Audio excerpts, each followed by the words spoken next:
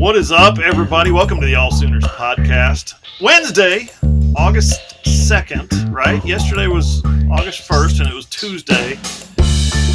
Ryan, we're at episode 198. That is Ryan Chapman. He's over in Moore. I'm John Hoover. I do this part of the show in Tulsa, and of course, later on, Randall Sweet is going to step in. He's going to talk about OU recruiting, and boy, do we have some recruiting to get to. But first, Media Day. For us, Ryan, for media, for people who have dedicated their lives and their livelihood to covering college football, covering specifically, in this case, this team, the Oklahoma football team, yesterday was kind of the start of the unofficial, I guess, start of the season. Big 12 Media Days is like the trip home from vacation. This is like the actual first official work day. Not that we didn't work in Arlington, but yesterday, Ryan, 11 coaches and 19 players, good Lord, came to the Stadium Club, descended on the Stadium Club, and we got to talk to every one of them. It was a lot of fun.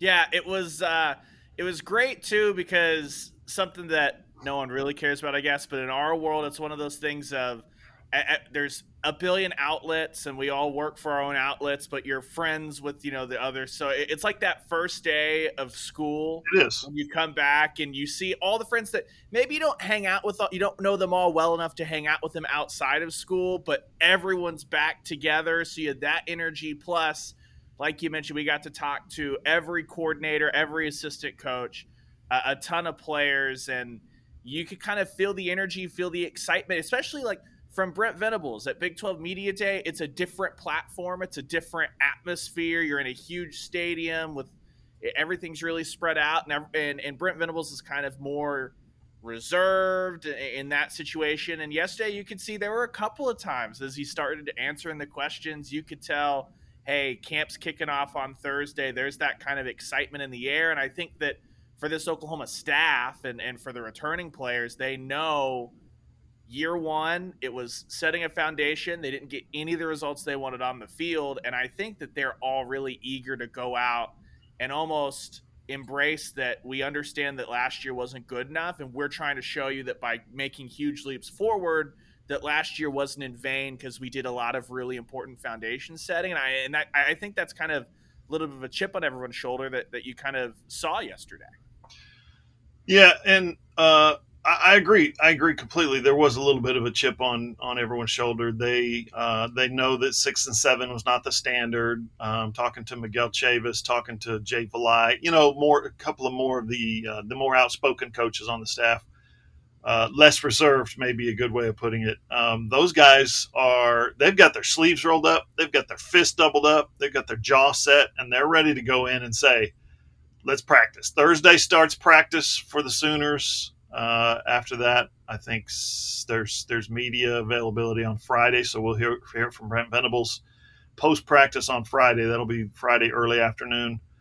We'll have some stuff for you at allsooners.com, of course. And then Saturday's the Meet the Sooners Day, Meet the Fans Day, however you're going to say it. The Sooners get to meet the fans.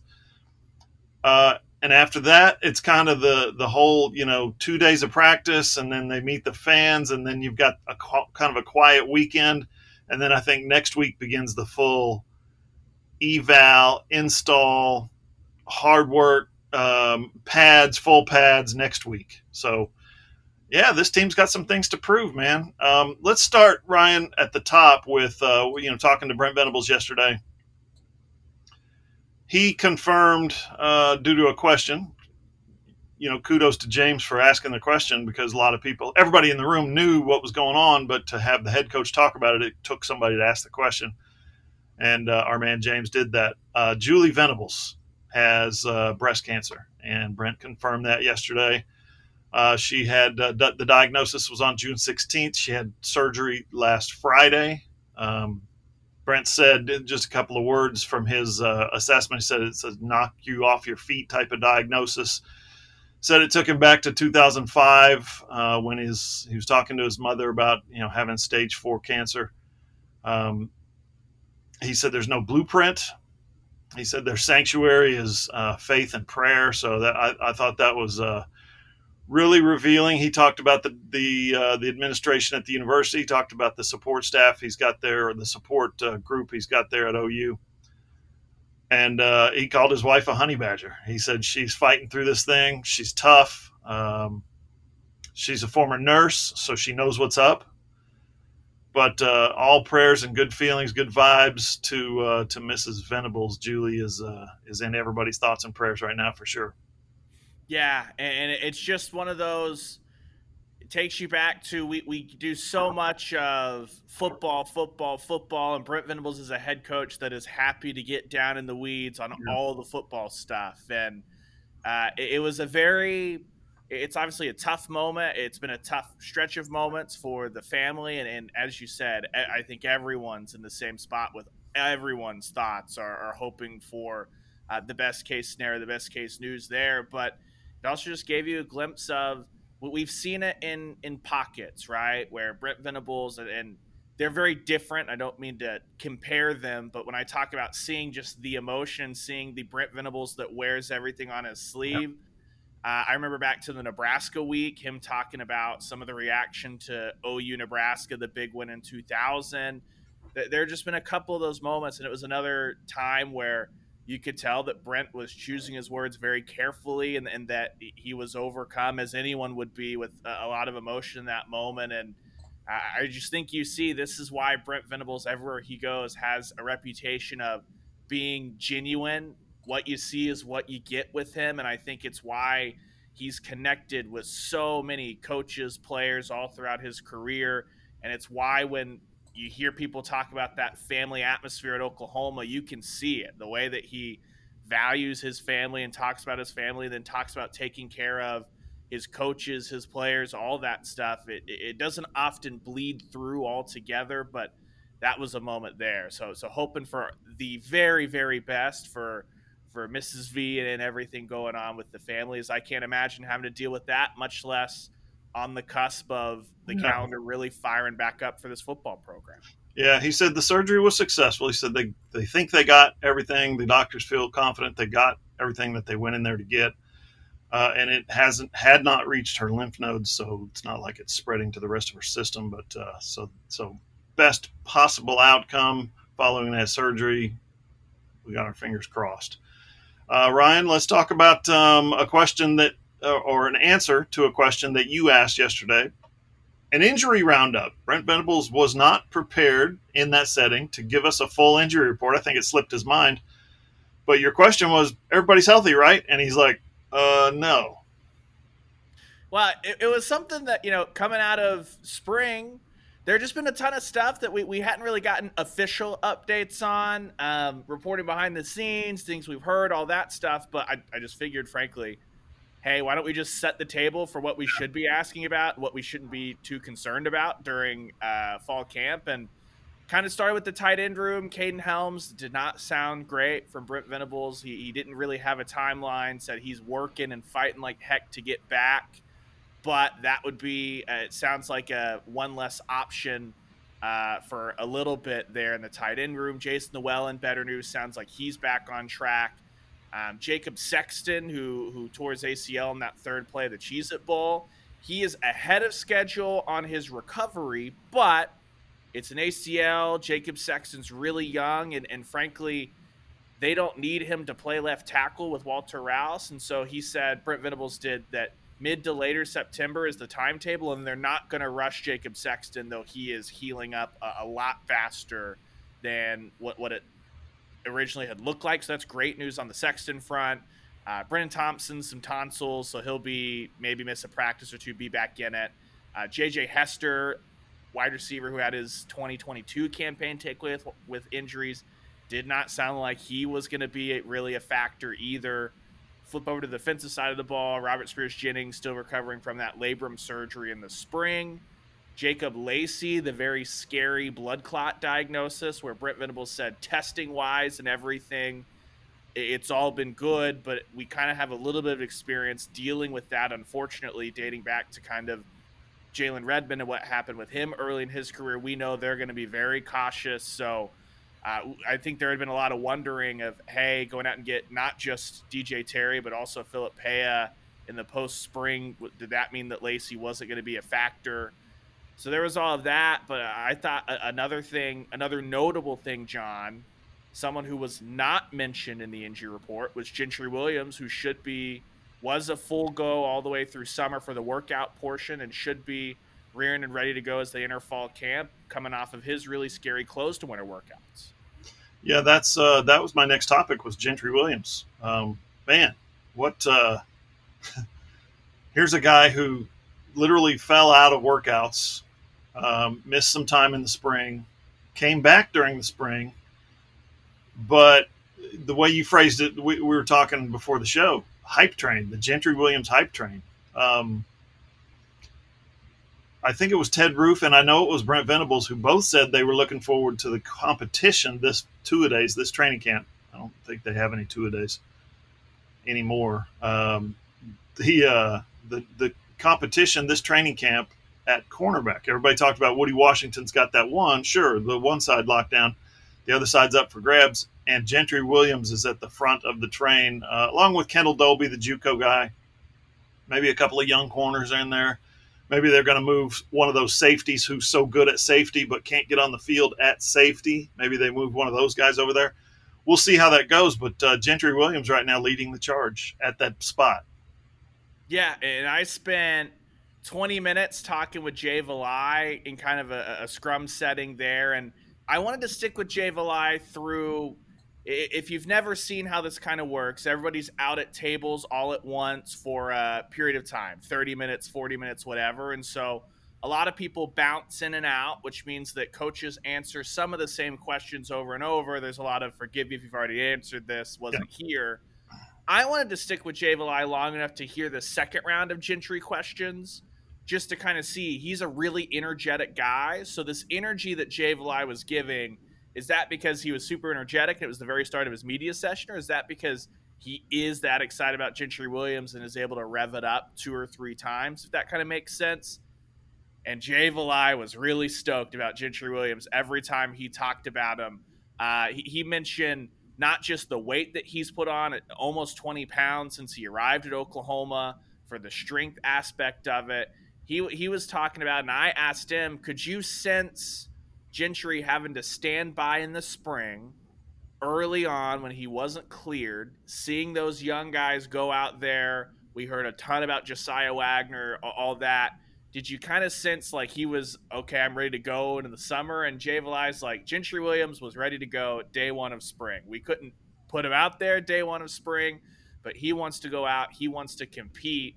And I think that Woody Washington, though his spot's not up for grabs, is going to be key to help bringing him along. I think our guy Randall is going to have a story on AllSooners.com Friday morning about Woody Washington's leadership. But part of what Jay Valai talked about was how when C.J. Colden started picking the ball off last year, that was almost like a reinforcement to the buy-in of you can be aggressive, you can be hyper-aggressive and get the results, everything that Jay Valai is asking of him. That was infectious through the room, and now Jay Valai is wanting Woody to be that kind of spark for Gentry, to be that guy. So Gentry sounds like in the meeting rooms, Jay Valai talked about him being incredibly prepared, wanting to always be the first guy to answer all those questions, prove that he's ready, and it sounds like he's stoked to see Gentry go out there and compete, and I would be shocked, barring anything bad, knock on wood, helmet, chin strap is snapped for the first play of the game, something like that, if it's not Woody and Gentry as your first crack at corners in Oklahoma. Yeah, sounds like that's heading that direction. The other cornerback spot is a spot where no one has any real starting game experience or prolonged college football experience. It's not that way at safety, where they've got some guys who have played the position. It's just they're trying to find the 2 or 3 best guys for that. That was one of the other positions that Brent Venables said he was looking forward to seeing the competition. I think that question was from our man Randall. What positions are you looking forward to watching in competition this year? He proceeded to throw out like 21 different positions. But, all joking aside, safety was one of the first ones. And that's interesting to me, Ryan, because they've got so many names and so many accomplished players and a 5-star coming in and stuff like that. So that's a position that's going to be, I think, and we did kind of a what was it called? A camp predictions before yesterday, going into yesterday. And I think you picked the safety position as the best or most compelling position where there's going to be competition this year. Yeah, and I think it's because there are a bunch of spots on the field. Left guard, there's going to be competition, but from guys we haven't seen play at Oklahoma. Wide receiver, competition, a bunch of guys we haven't really seen play at Oklahoma.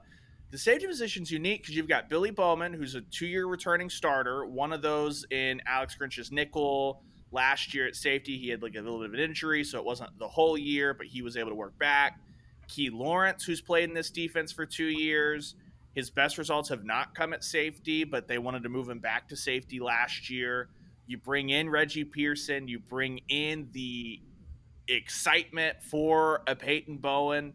And it feels like with as much as Brent Venables talked about that 3-3-5 setup last year and being able to get an extra defensive back on the field, there's room for 3 safeties back there at points. There's room for Reggie Pearson or Peyton Bowen have both been talked about as guys that could work at Cheetah throughout the spring if that's something they want.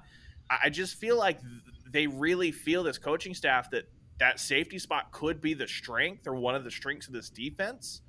And I'm interested to see how they work in the different ways they try to get those guys on the field, if that kind of reinforces that they really like pretty much all their options back there. Yeah, another thing Brent said was we might have a new front seven, an all-new front seven with the exception of Danny Stutzman. Stutzman's coming back, led the third in the nation in tackles last year, led the Big 12, all that stuff. We know that. Stutzman's coming back.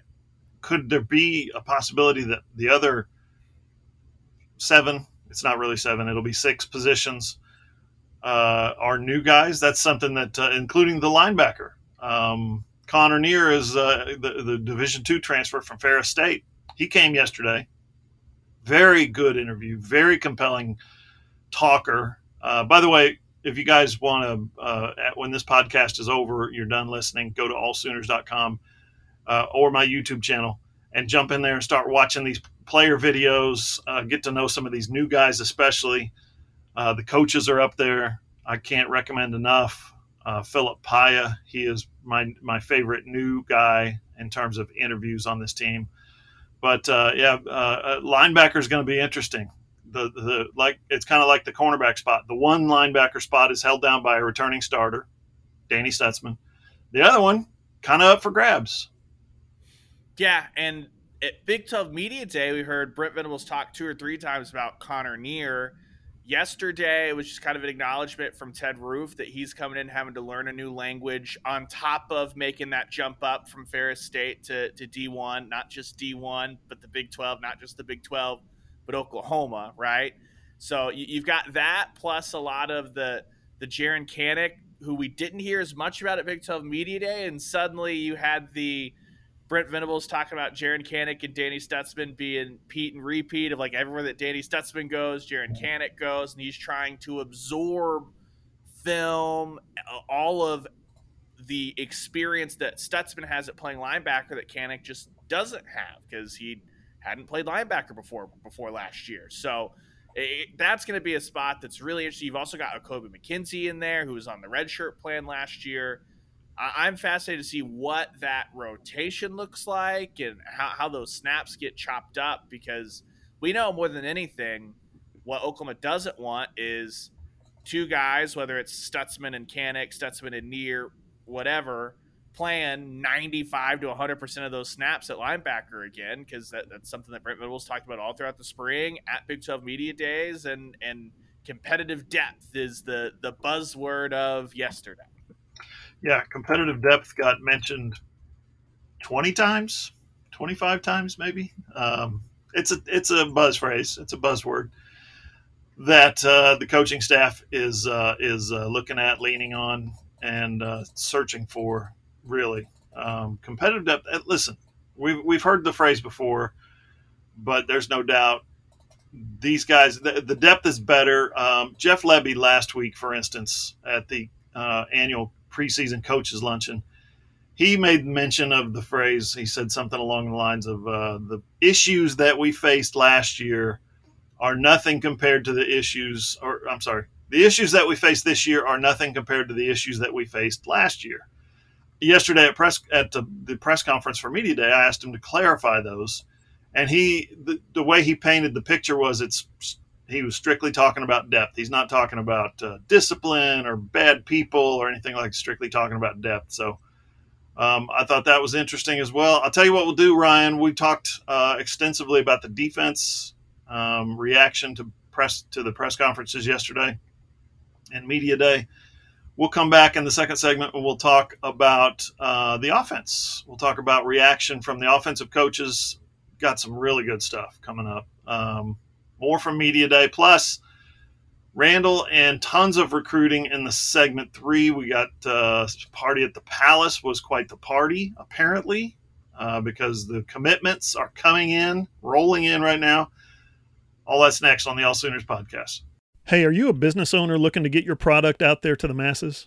Let's say you run a hotel in Norman or a car dealership in Oklahoma City or a restaurant in Edmond, or maybe you're a small online business who creates and sells OU merchandise, and you just want Sooner Nation to come sample your wares. Well, then consider advertising in this space right here on the SI Sooners Podcast. SI Sooners reaches thousands of readers, viewers, and listeners literally every day, and the SI Sooners Podcast is the ideal place to find your next customer. To advertise, send an email to allsoonersi@gmail.com or DM us on Twitter at all_Sooners.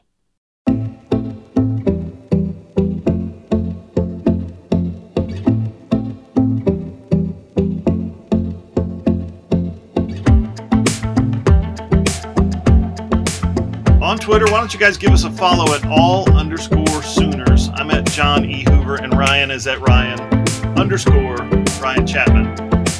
You can always find Ross. Hey, congratulations to Ross, by the way. He's getting married this week.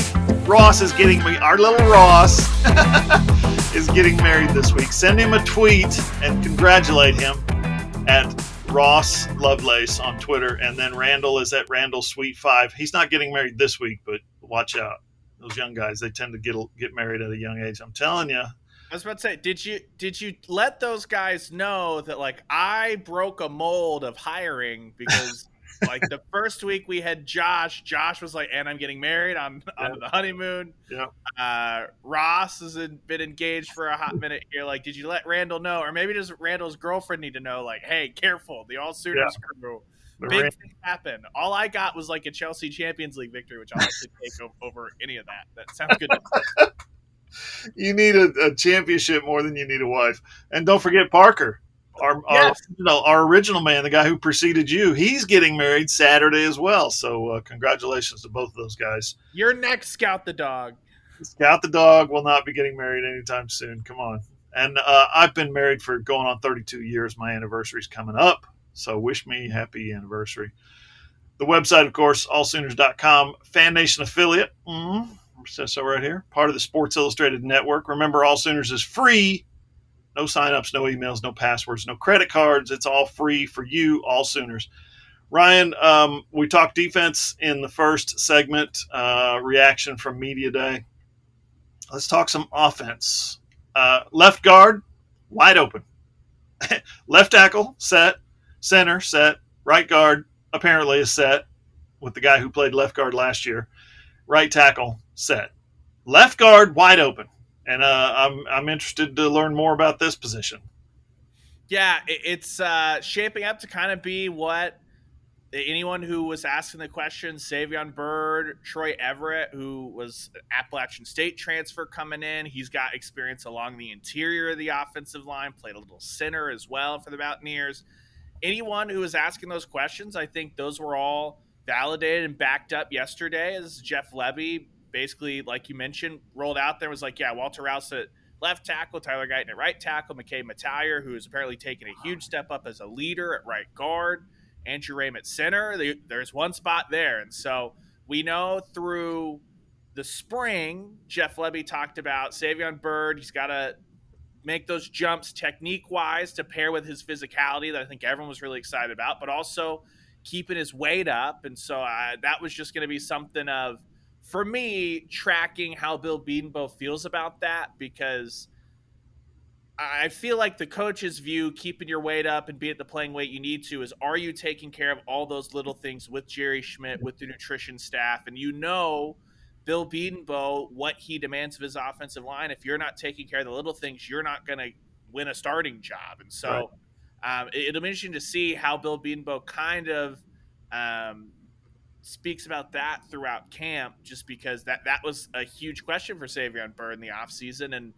And I'm just not sure that Bill Bedenbaugh, I don't think he was like negative towards Savion Byrd, but I also don't think he came in and was just blown away like, oh, he did everything we need. He's exactly firing on all cylinders, all that, as far as Savion's weight coming off the summer. You know how, going into bowl season, you get the 12-game notes package, and you look at the guys who were in the starting lineup, like a quarterback, you're going to have Dylan Gabriel starting 12 games, and then at running back, you're going to have Javonte Barnes starting 12 games, and then wide receiver Drake Stoops is going to left tackle is going to be Rouse. He's going to be at the end of the season. He will have started 12 games. Rame, center, 12 games, right? I'm going down these columns from left to right. Left guard could be the position where we see Savion Byrd get a couple of starts, Troy Everett get a couple of starts, Caleb Schaefer back in, then they're back up and they're flipping around and they're moving. Maybe one guy plays right side one game, depending on and injuries and stuff like that. I don't think this is going to be settled in training camp. I think Byrd is the guy that they want long-term. I think Troy Everett is a guy that they went out and got in terms of increasing competition, competitive depth, right? Increasing the depth. And Caleb Schaefer probably fits in there somewhere in between. Schaefer's played a little tackle, so he could kick out and play some tackle if they needed him to. I loved what Brent Venables said about Josh Bates. Called him a wild animal. Not a honey badger. He's not at that level, not yet, but a wild animal. I thought that was fascinating. Not he's just a guy that's going to get some snaps at some point in his career very soon. Not just calling him a wild animal, talking about the physicality and being like, "Hey, man, those are your teammates." Like, so if there's been any, if you ever hear or see of any camp kerfuffles, I have a lot of reason to believe that Josh Bates is that guy that's in the middle of it. Brent Reynolds also was like, I'd rather hold guys back than have to beg them for physicality. But I just love that that's a young guy that's like, I don't care. I will come in and I will fight you. We got some good FaceTime yesterday with Bill Bedenbaugh as well. He was really good, as he always is. But just in terms of, Bill, you've got four guys that have a position locked down. Let's talk about the guard position. He was very forthcoming with a lot of that guard talk.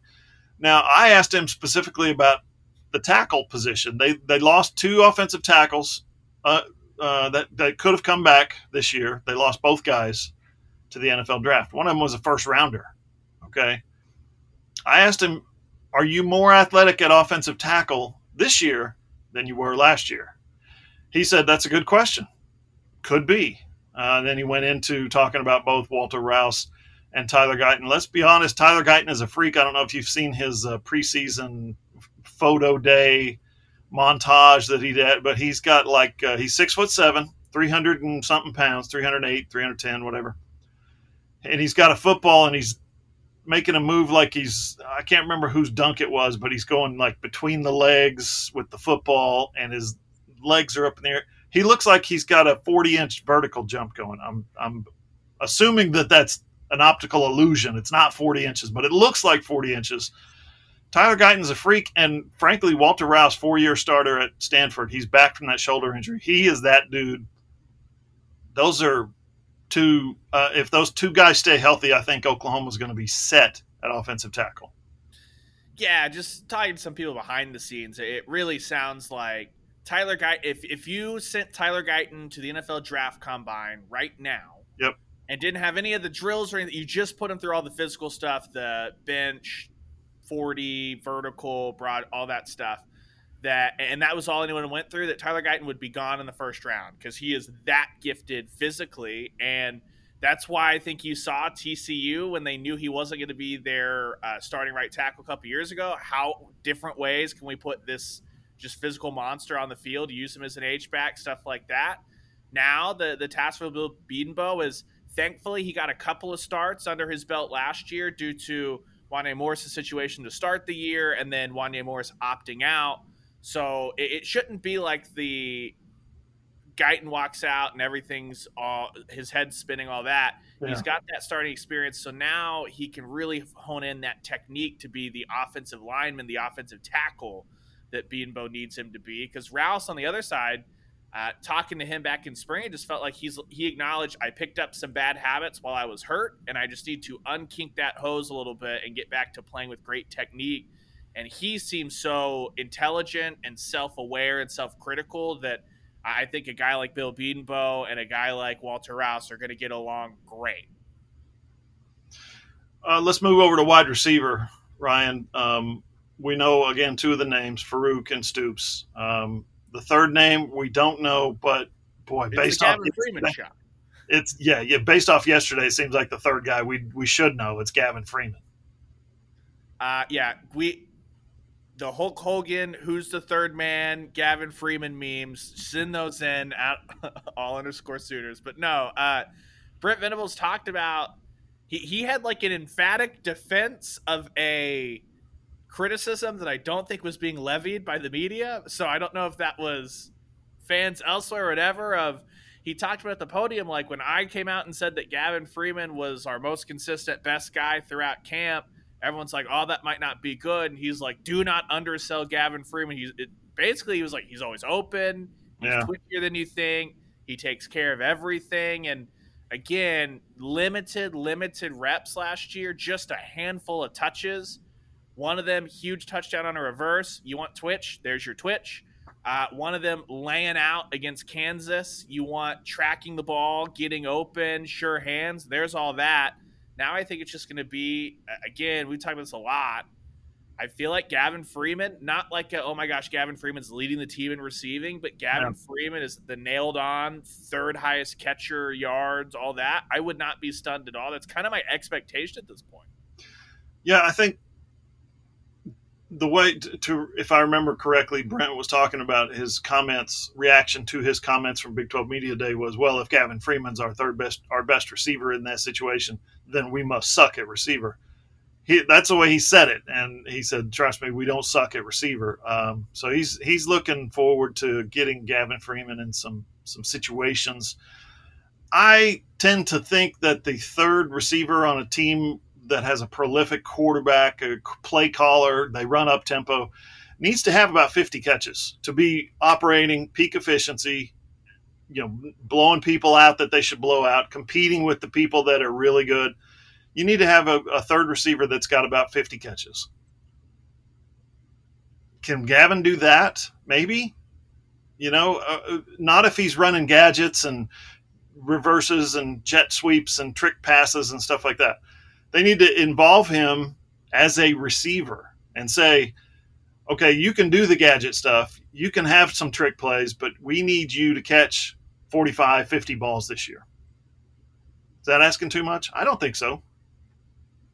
I'm just pulling it up right now as far as what Oklahoma had last year. It's like 39.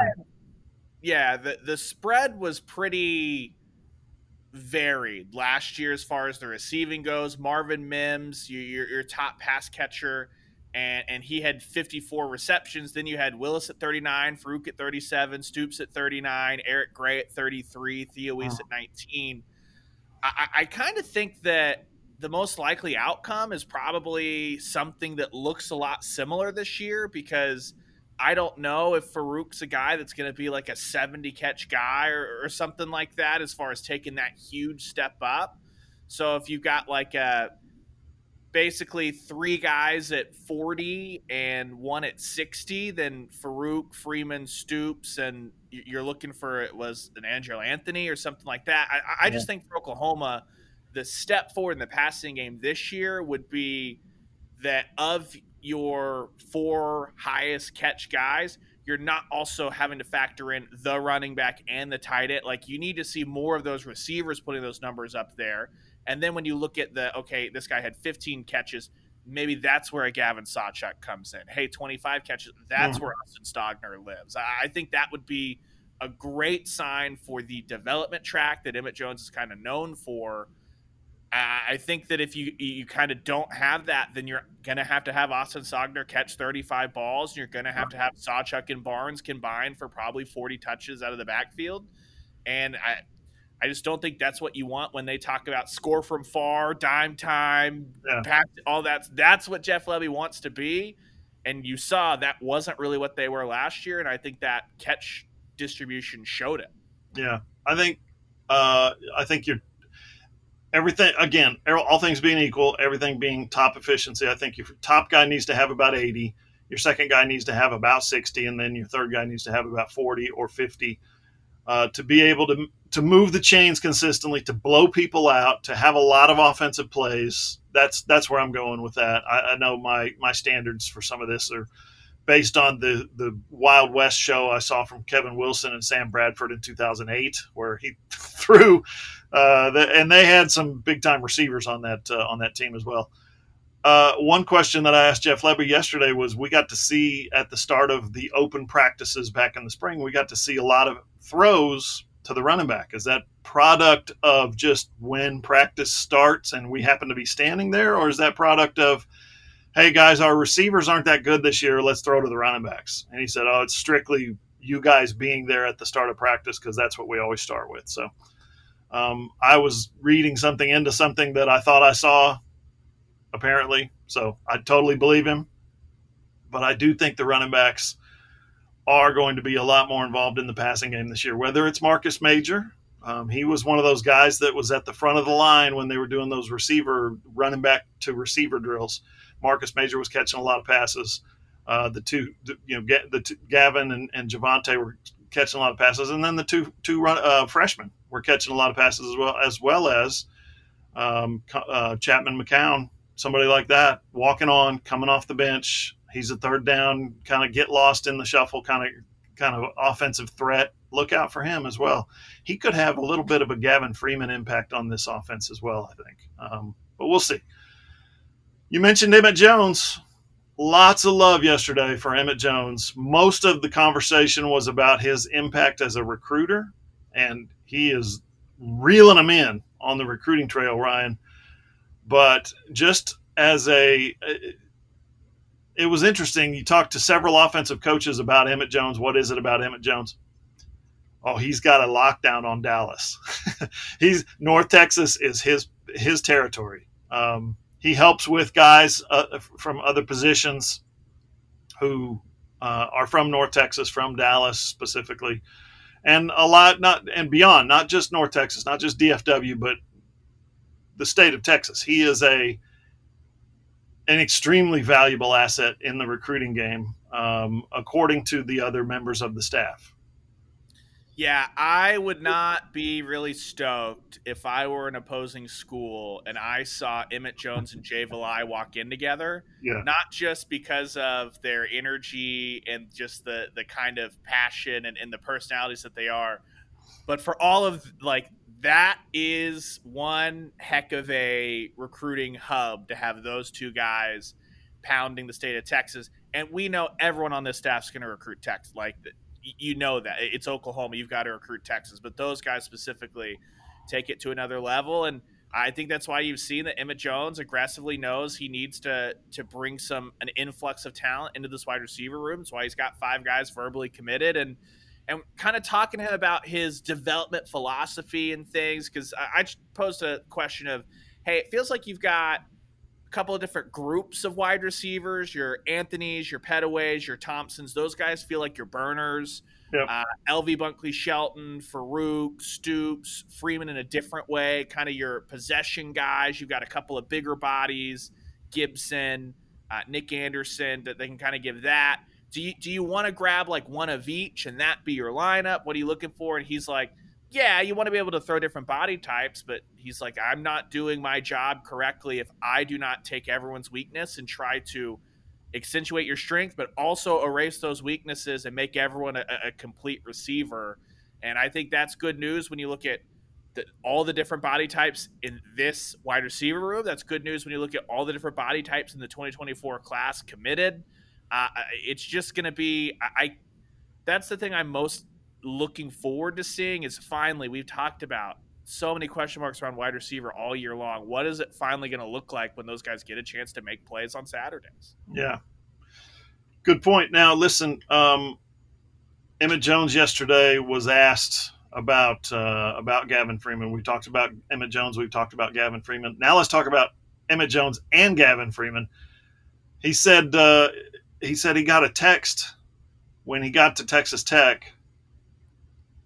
He was the receivers coach at Texas Tech. He got a text saying, "We don't need to recruit Gavin Freeman anymore." From presumably, the new Texas Tech coach, right? Joey McGuire and that staff apparently, I'm connecting dots here, apparently didn't want to necessarily recruit Gavin Freeman as a scholarship receiver anymore. Emmett Jones goes to Oklahoma. Gavin Freeman commits to Oklahoma, walks on at Oklahoma.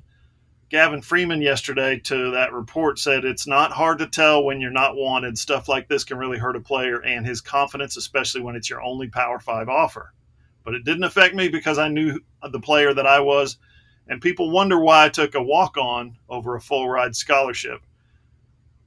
To which Gavin Freeman himself replied to his own tweet and said, "It had nothing to do with Coach Jones. It's all on the head coach. He makes those decisions." Got a little sparks going between Texas Tech and Oklahoma in their final year in the Big 12 together, and they don't even play. Yeah. Well, I mean, and if you remember, that was Matt Wells, his staff, when Matt Wells was still at Tech, they wanted Gavin Freeman. And then after that coaching change, that's when that happened. And so that's something that Emmett Jones, he had talked about, that when he got the job at Oklahoma and Gavin was in that room, he immediately wanted to reach out and be like, "Hey, man, this is the situation." We're still good, right? And he was stoked to have him in his room because that was a guy that he had wanted to keep on anyway. And so Emmett Jones, too, talked. He's like, Gavin Freeman, we can do whatever we want with Gavin Freeman. We can use him out of the backfield. We can use him over the middle. We can tell him just go get open. I think where you're really going to see some Gavin Freeman be a difference maker is we saw a little bit against Texas Tech, a lot against Florida State. Dillon Gabriel, very comfortable to use his legs behind the line of scrimmage, move the pocket, try to extend plays. And I don't think Oklahoma's wide receivers as a whole did a great job of ever working back to Dillon Gabriel in those situations to try and continue to get open when things broke down. Feels like Gavin Freeman, from everything, learning from Drake Stoops, all that stuff, he will know, hey, I need to make something happen, a little bit of off-schedule football that doesn't often kind of get in there. I feel like that could be something where he can use that fast twitch, change of direction, burst of speed to say, I need to work back to Dillon Gabriel, and I think that's where he'll end up being a really big piece of this offense. Yeah, I thought it was interesting the way Venables, and you mentioned it earlier, but Venables referenced a couple of times, I think, he's always open in practice. He's always wide open in practice. That says something. So watch out for him. He's going to be fun. If they don't develop a third wide receiver, they're going to have to throw the ball to the tight end. I got some good questions off to Joe John Finley yesterday about the use of his tight ends and how the position is developing and things like that. But one of the questions that I wanted to highlight on here, we can't get to everybody and every question and every coach because it would be a 5-hour podcast and nobody wants to listen to a 5-hour podcast. But I'll just throw this out. I asked him about Braden Willis's development, enticing other tight ends in the recruiting game. Let's see. Braden Willis, 7th-round pick, number 247 overall. Pretty soon, Joe John Finley's able to lock down a guy like Devon Mitchell, 5-star tight end, reclassifying. He's the future of the position at OU, Devon Mitchell is. Joe John Finley said, yeah, I can show them, I can show recruits how he was developed, how he went from this to an NFL guy, being coached by me and the staff. I thought that was interesting because there's a very good possibility at the tight end position. You look at some of the guys they are recruiting, some of the guys that they have recruited and that have currently on the roster. Tight end position could be very vital. And I think, was it Brent that said that? It's going to be a vital position, or maybe it was Joe John. I'm getting my wires crossed here. But it's going to be an extremely important position for this offense moving forward. Yeah, Brent talked about you don't want to have tight ends that can't do anything for. He's like, we've got this basically spot on the roster, you want those guys to be difference makers. He had talked about that. Jeff Lebby, I had asked him just like, hey, ideal world, what's that rotation look like for you? You're happy with the depth, all that stuff? He said 6 to 7 receivers and 2 to 3 tight ends. So to get to 2 to 3 tight ends on this roster, you're talking about Austin Stogner, which with Stogner, you're just hoping he stays healthy. Talking about Blake Smith, a guy that's had 2 career catches during the regular season and 1 great club catch in a spring game. So that's development that has to happen there. And then behind that, we talked about Caden Helms off the top, getting Jason Llewellyn acclimated, be a later season probably addition, or you're having to get down the ranks of guys that haven't played tight end before as far as that room. So it's important on the recruiting trail, but it's also going to be important because those recruits could come in and take immediate jobs just due to some unfortunate luck with injuries that kind of robbed Joe John of the opportunity to develop Caden Helms and Jason Llewellyn all throughout the spring. We'll finish this segment with this, Ryan. Your favorite guy to talk to yesterday. We got to talk to 5 transfers, 5 summer transfers, okay? Guys who came in after spring football who we haven't talked to before. So we got those videos at allsooners.com, also on my YouTube channel. And we got to talk to, I think, 7 or 8 true freshmen coming in. One of the true freshmen who didn't come in was Dave McCulloch, Deshaun's little brother, right? So don't know what's going on there. It would have been nice to get some perspective on playing in the same camp as his big brother, that kind of thing. But so many newcomers, Ryan, and I'll just say this. My favorite guy to talk to, my new favorite guy is Philip Paya, defensive tackle from Utah State, transferred from Michigan. This is his 7th year of college football. My guy is 24 years old. He's got a degree from Michigan, and when he leaves OU, he'll have 2 postgraduate degrees, including a master's. And he said, if that's the least I get out of this, that's a pretty solid deal. So 7 years of college football. I love it. And you talk about somebody who's relaxed, expressive, funny, engaging. Watch that interview with Philip Paya, and you will come away with much the same feeling. My new favorite guy. Yeah, I would have loved to talk to DJ Terry just because for whatever reason I gravitate to offensive and defensive linemen for Fred. I don't know why that happens, but maybe it's because I'm just 5'9" and 10 pounds like dripping wet. I unfortunately was not able to chop it up with all the new players coming in because the radio schedule stuff when that came in and out. But yeah, I'm a Jay Valai guy, although Todd Bates did deliver the quote of the day when talking about the 300-pound plus guys that they have. Ain't no better solution on this earth than girth, is Todd Bates talking about improved defensive line play. I would listen to Todd Bates and Jay Valai talk about literally anything. Yeah, Bates also said something along the lines of, one enemy in your tent is more dangerous than 1,000 enemies outside your tent. We also, first off, incredible that he would love like the Battle of the Bulge documentaries of all the like the Germans having the American speaking Germans undercover, all the English speaking but American accent. Anyway, we're getting into Brady Trantham territory. I'll save everyone there. Bill Dino also revealed that he didn't know what Netflix was until COVID, and now he like can't stop. He's like, you guys know me. He's like, I watch film, I coach football, I go home, I don't do a whole lot. He's like, now you can't get me off Netflix when I get home. It's good that he cut the cord, right? Yeah. Well, he said he loves like Law and Order SVU, all that stuff. I was like, well, Criminal Minds, and I think Jenny's like, well, you'll never run out of those shows, and you just hammer them all on Netflix. He's like, exactly. That's good stuff. I did see they did put both Philip Paya and DeJoun Terry next to each other in the Stadium Club. The stadium tipped a little bit because they're both significantly over 300 pounds. The 5 300-pounders that they have on the interior defensive line now. They can win now. They can win later with those kind of guys. Those are the guys that are going to – and they need some – frankly, we'll talk with Randall about this coming up, but they need some new guys as well. They need some young guys, some recruits. Ryan, as always, thanks for jumping on. We appreciate it. Of course. And, All you out there, good luck with all the marriages and relationships and everything that you guys are dealing with. I'm happy I have a much simpler existence. Coming up next on the show, Randall's going to join us. We're going to talk some OU recruiting. Lots to get to. That's all next on the AllSooners Podcast.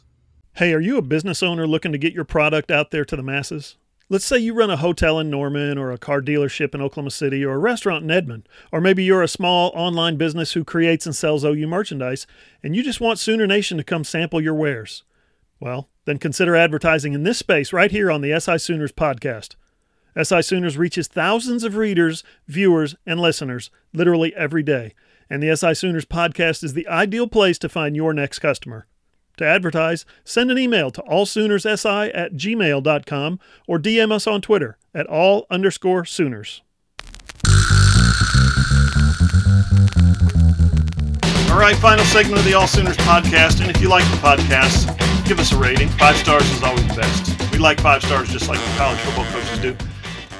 Share us on social media. Watch us on YouTube. Share, rate, subscribe, like, leave us a comment, all that good stuff. Since our last podcast, holy cow, has the OU recruiting staff been busy. I call them recruiting staff because there's not even any football going on. They're not coaching currently. They're recruiting. Randall's joined us to talk about it. He's been all over it. OU has, since our last podcast, OU has received 5 verbal commitments. I guess 6, because today they got another one. Kamori Moore, defensive lineman. Elijah Thomas, wide receiver. Michael Patterson-McDonald, quarterback. And then yesterday, Brendan Zerbrug. Michael Patterson-McDonald is a cornerback. What am I saying? And then quarterback yesterday, Brendan Zerbrug. So 5, I overestimated.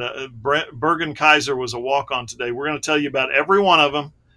Let's start there, though. Whenever you get quarterback news, Randall, you got to start with your quarterback news.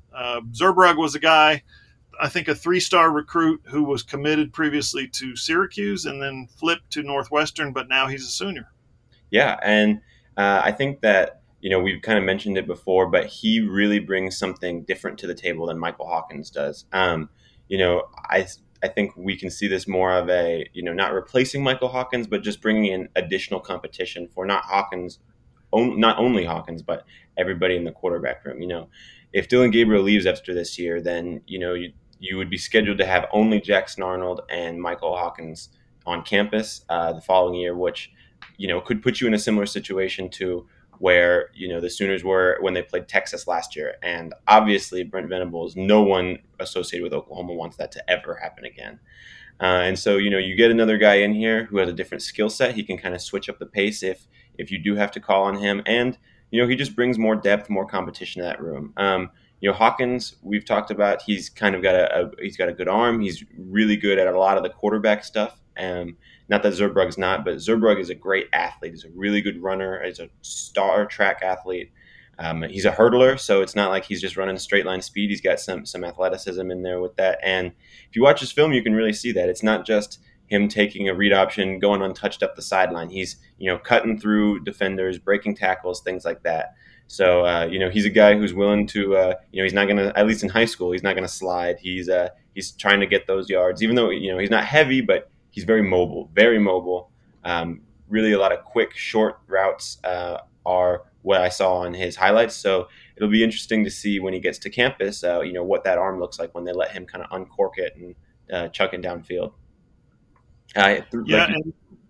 Sorry, I was just going to say. Randall, we talked yesterday about his athletic ability. When you play football in the state of Ohio, you're pretty good, and he's been wanted. He's been recruited by several Division I programs, and now he's adding depth and athleticism to a position where Oklahoma has had in the past depth and athleticism, but not currently. I talked to Jeff Lebby yesterday at Media Day and asked him specifically, Dylan Gabriel does have his 2020 COVID season left over, right? He can come back next year if he wants to, right? And he said, yes, he can. He's eligible to do that. And I said, have you talked to Dylan Gabriel about 2024? And he said, no, we have not. We're talking about, Dylan Gabriel and I are talking about Tuesday, which was yesterday.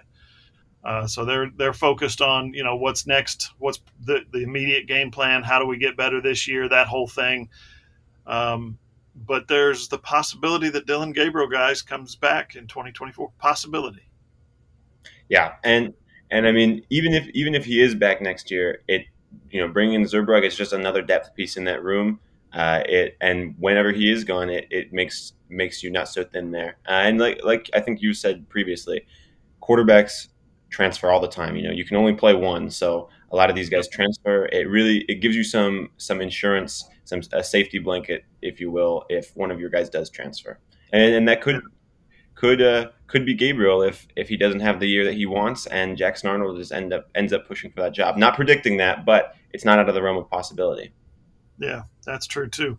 All right, OU's always looking for new defensive linemen, depth on defensive linemen. We're going to talk about Stone and Winery and Nigel Smith and those guys here in a minute, but they got a commitment from Kamori Moore out of Kansas City. Yeah, and this is a guy who, whenever I watched this film, the first thing I noticed was his pad level and his first step quickness. I know that in the past, OU's done really, really well with linemen who have good motors and great first step quickness. I know he hasn't necessarily done a lot at the NFL level, but Perion Winfrey, that was his real skill set too, is that first step was elite. Kamori Moore, who's a lot of times playing head up on a center, the quickness that he has in that first step is really, really impressive for a guy who's listed at 310 pounds. You usually don't see that. He's also about 6'1", so he's not as tall, but that helps him get underneath the pad level, and especially whenever he's playing center or playing against college centers who are bigger. Creed Humphrey's like 6'4", 6'5". Not that. So when you're playing against bigger guys like that at 6'1", it really helps you get underneath that pad level, which is important for a guy like his position. Another important thing for him is he's actually teammates on the defensive line with Williams and Winery. So that never hurts to get the guy you want's teammate.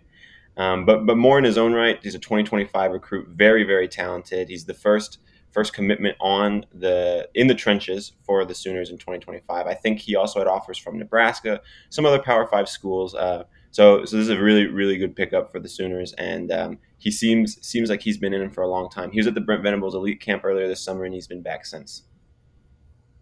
Yeah, he said on Twitter, it was my goal to be the first guy in this class on the defensive line to commit, and he did just that. And the fact that that they're still that pipeline to Kansas City is still wide open. Yeah. Jamar Mosey and those guys sending some good players to Oklahoma. And, they need Winery. They do. And, I mean, aside from just Lee Summit North specifically, we were talking about Ohio being a really strong area for football. Kansas City's come up as a really strong area. They produced a lot of players. Isn't PJ Adebaware from the Kansas City area? Yeah, North Kansas City, yeah. Yeah, so that's definitely an area that the Sooners really want to keep that pipeline open, like you mentioned, and of course specifically with Jamar Mosey and Lee Summit North. Yep. All right, then the Sooners got a commitment from a wide receiver, Elijah Thomas, local kid. Yeah. This is another kid that was at the Brent Venables Elite Camp earlier this summer, a 2025 receiver. He's about 6'1", 6'2", maybe 180, 185 pounds. Really, really fast. When I saw him, one thing I was impressed about was how quickly his legs turn over for a guy who's 6'1", 6'2". He's really, really strong in his lower half, and you can tell that by the way he runs. When he takes those steps, he propels himself forward, and that's going to only increase as he gets older, and especially when he gets on campus. This is a guy who I could see definitely putting on more weight onto his frame when he gets here, in addition to that speed. He plays for Chakota High School, and if you watch his film, he is so fast that they'll just throw him these bubble screens and just let him go. These tunnel screens, bubble screens, he just kills these. I think they're a 3A school, so he just kills these 3A kids running through defenders. He's obviously got the downfield stretching ability because he is so fast, and that's something that we saw at the Brent Venables Elite Camp. He was beating 4-star defensive backs that are a year older than him down the field, and he really impressed the staff. He came to the OU camp with an offer, and then after impressing the staff again, that they were really hard trying to get him. He had offers from Alabama, from some other big-time schools, but he said he grew up an OU fan. So for the Sooners to get him, that's a great get. And something we talked about yesterday is that Oklahoma is really the OK Preps class of 2025 is really strong. And Oklahoma has been having strong recruiting classes for the past few years. But when you're able to recruit in-state, it's big for the Sooners, especially in these coming years.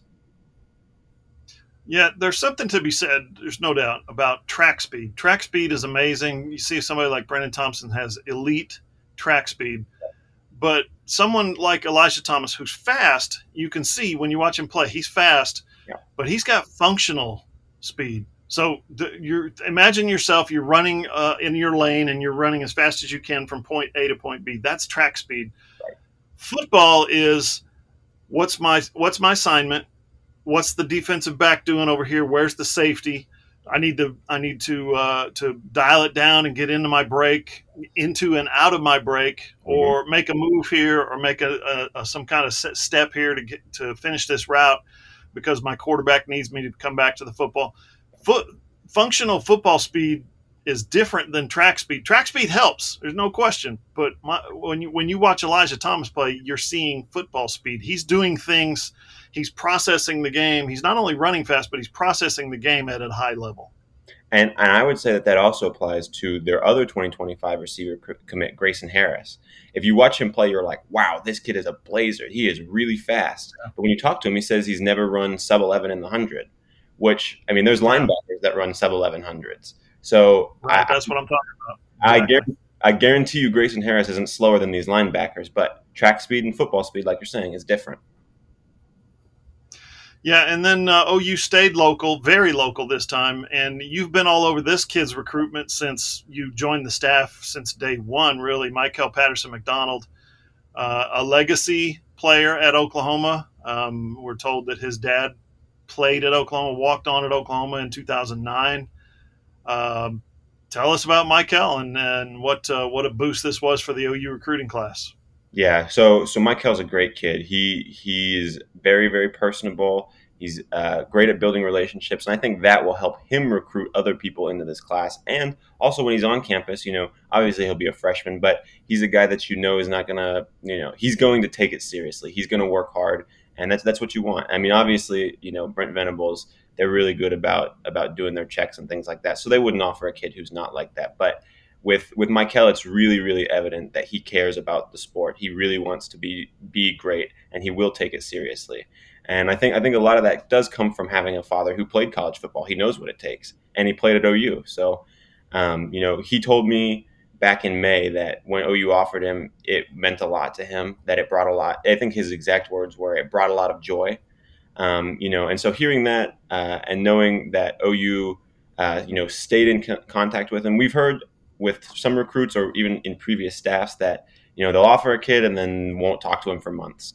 And that's not what happened with Michael. He said that every day it was a different coach texting him, asking him if he wanted to come to the stadium, asking him if he wanted to talk ball, whatever it was. And it seems like the relationship that they built with him really went a long way for him. Going out of the OU coaching staff, going out of their way to show you that we're not just throwing you this offer because you're a local kid from Westmore. We want you here. We want you in Norman. We want you in a Sooners uniform. And he hits. He really, really loves to hit people, whether it's him flying down from the safety spot to nail a receiver coming across the middle, or whether it's a running back. He is not afraid to go downhill and deliver a shot. And that is something that the OU defensive back coaches love. And I've also talked to him and asked him what he thinks his biggest strength is. That's something I really find interesting with recruits. How well, what do they think about their own game? What do they think is their biggest attribute? And to my, I guess not really surprised, but he said that his strongest attribute was his leadership ability. And that's something that, we've heard at OU Media Day yesterday. Brent Venables, Ted Roof, all these guys are talking about leaders and wanting to recruit leaders, get leaders on campus. And Michael said that was his best attribute. So it seems like skill set wise, personality, these OU and Michael are a perfect fit.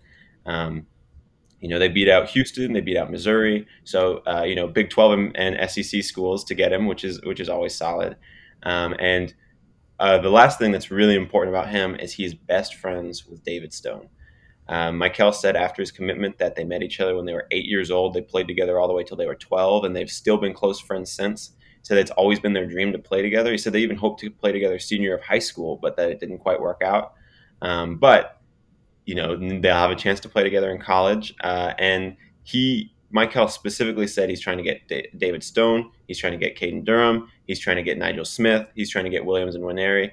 So it sounds like he's really going to be active on the recruiting trail, trying to help get more guys in this class, and specifically one of his best friends, David Stone.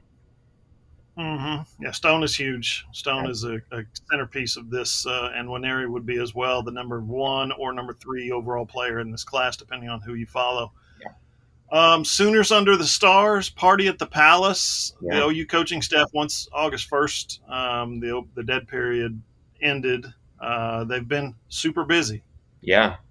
I mean, Michael and Bergen Kaiser, 2 of the commits that we've mentioned today, were both at Party at the Palace over the weekend. Kamori Moore was at Sooners Under the Stars earlier in the week. So was Elijah Thomas. So obviously these things are producing really well. We've been told that there might be some other commitments coming down the line that came from that. So that's definitely something to keep an eye on. And, I did see today that Andy Bass, who was also at the Sooners Party at the Palace event over the weekend, said that he has an announcement coming tomorrow, which was shortly after he dropped his top 3 with OU in his top 3. Now, Andy told me that he was committing later this month, so I would imagine that tomorrow might not be a commitment and maybe a commitment date, but I don't know anything for certain, and we'll see what he says. But that's another player to watch that could have had that was at the Party at the Palace this weekend. He told you yesterday, August 1st, that he's committing later this month, which he's got a 29-day window now to commit. Yeah. So sometime in the next 29 days. You mentioned Bergen Kaiser, preferred walk-on, committed today, 2024. He's a defensive end from Edmond Santa Fe. Kid also plays quarterback, tight end, and punter. Very talented athlete. Yeah, and I mean, if seeing him in person, you're like, the first time I saw him in person, I didn't even know who he was, but he caught my eye because I was like, wow, that kid's big. You see big kids all the time, but you don't see kids with good weight all the time in high school necessarily, and he has really good weight. If you look at his weight room numbers, they're really impressive for a kid who hasn't even started his senior year of high school yet. So you love to see that. And the offer list that he has is pretty impressive for a kid that OU was able to convince to walk on. I mean, Oklahoma State, Tulsa, UNLV. These are programs that will compete for bowl games. I mean, Oklahoma State, that's a Big 12 team that has competed for the college football playoff as recently as 2 seasons ago. So if you're able to get a commitment from a guy who had a scholarship offer from Oklahoma State, and you're able to convince him to come to Norman, compete in that edge room, OU's walk-ons are given the chance to compete. We've seen that before. And so if you're able to tell a kid that, hey, you have the chance to compete, to prove yourself, and to earn a scholarship, then that goes a long way. He, again, was at the Party at the Palace. He was at the Brent Venables Elite Camp earlier this summer, too. So he's a guy that, they've built this relationship with, cultivated this relationship all summer. And it seems like they really let him know that he would be valued if he came here. He's not just an end-of-the-roster guy. He's not just a normal walk-on. This is a kid that could compete for playing time if he performs well. And again, he's teammates with Josh Isosa, who is a 3-star offensive tackle that OU is really hoping to get in their 2024 class. Josh Isosa is committing on August 14th. So getting a commitment from his teammate definitely helps. There you go. Okay, Randall, give us kind of your gut feeling of what's going to happen with David Stone, Williams Winery, and also Nigel Smith over the next 30 days. What's going to be their kind of path? Do they drop some top 5s? Do they drop some? And I think Stone has already done some of that, but just in terms of, are they going to make news? Are they going to be out there? Are they going to visit? What's your thoughts?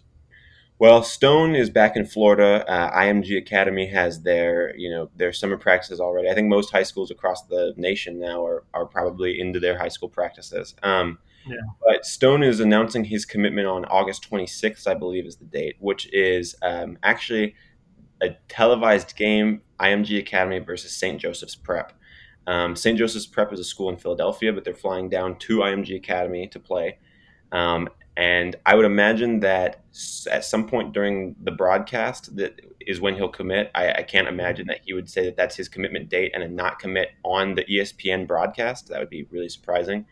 So Sooner fans, definitely tune in to ESPN on that day. His top 6, Oregon, Oklahoma, Texas A&M, Florida, Miami, and Michigan State.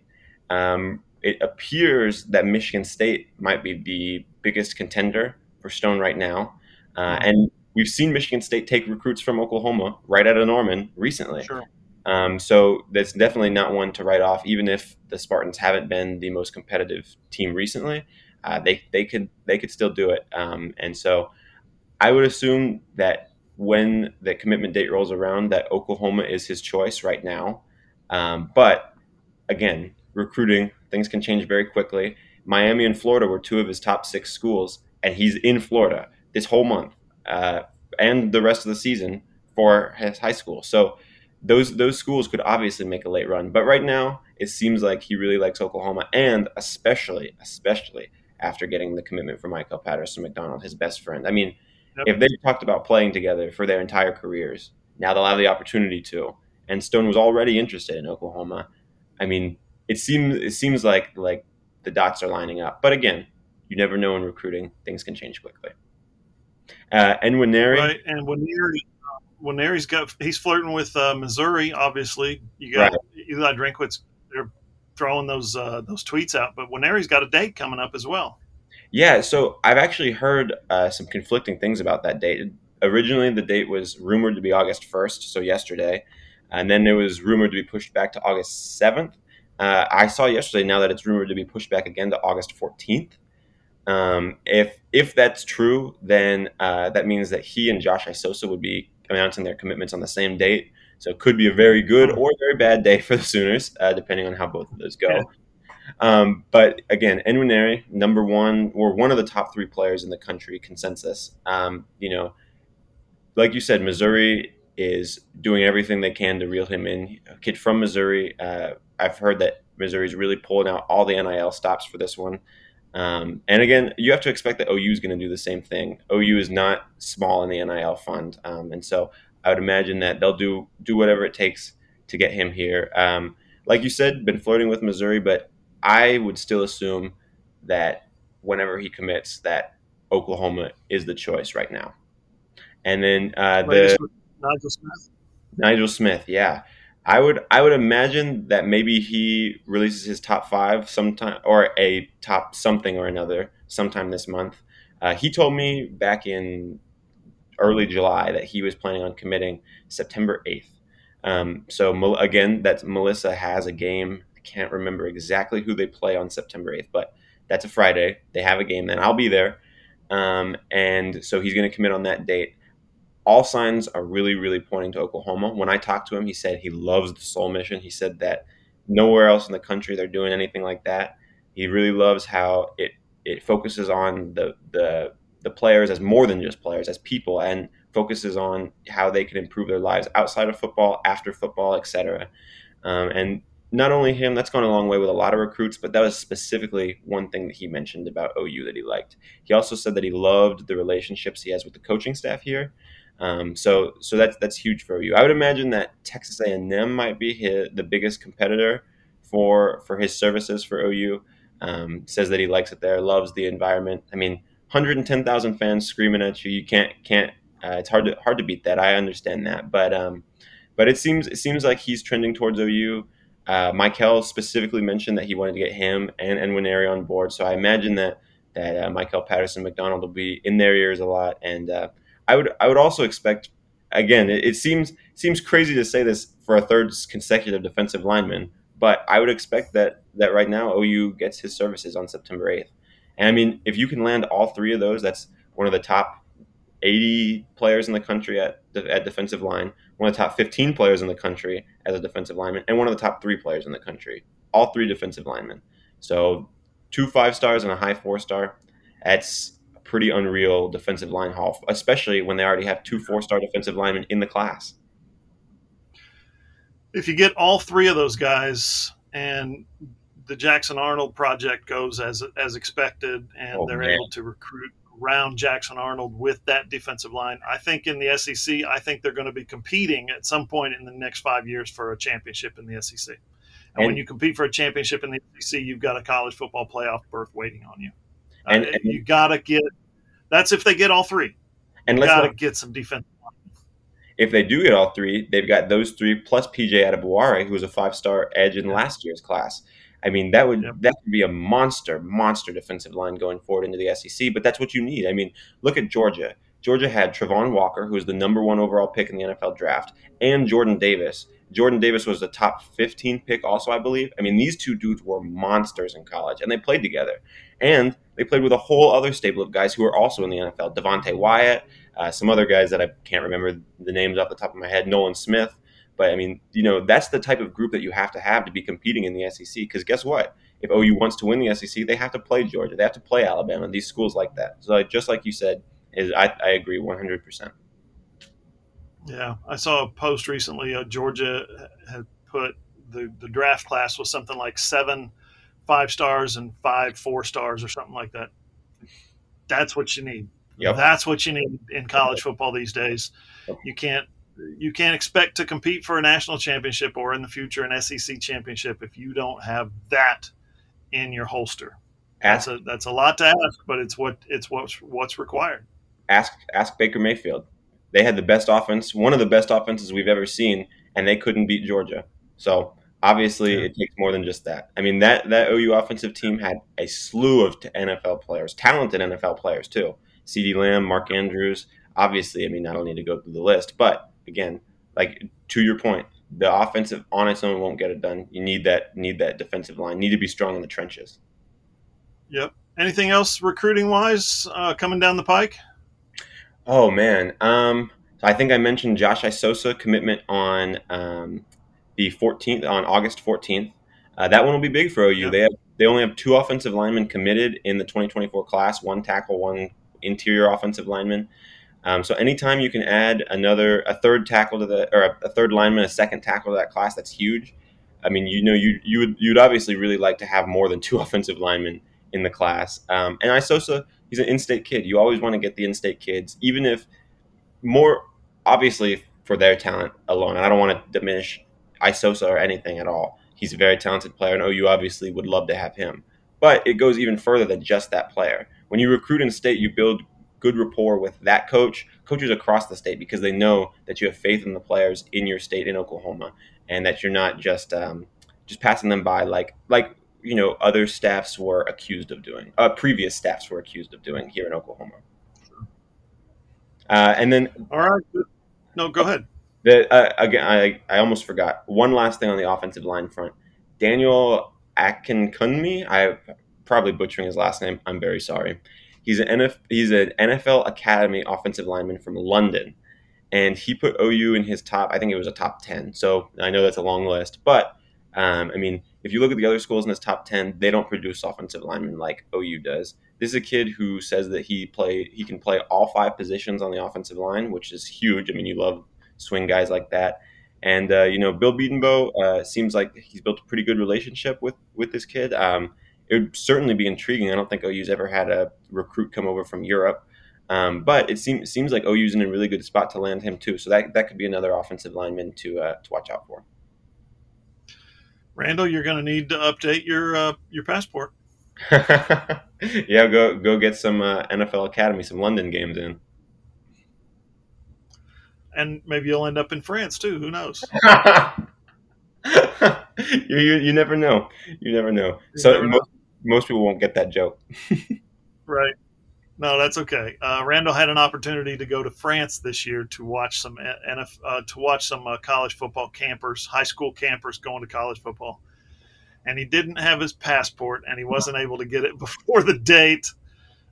But what an opportunity that would have been. That's going to come up again next year. So get your passport, get the 5-year version or the 10-year version. I don't know what it is. Definitely need to do that. Spend yourself a couple $100 and get that passport, get it done, get it lined out. You're going to enjoy it. AllSooners International. That's it. AllSooners Global. Yeah. Good stuff, man. Thanks. Yeah, absolutely. Thanks, John. And thank you guys for listening. As always, we'll be back next week on the AllSooners Podcast. You can catch that one and all of our shows on Apple Podcasts, Google Podcasts, Spotify, Podbean, iHeart, or anywhere you listen to your podcast. If you have an Amazon-enabled device, just say, Alexa, play for me that AllSooners Podcast. She'll hook you up. It's also posted on our website, allsooners.com.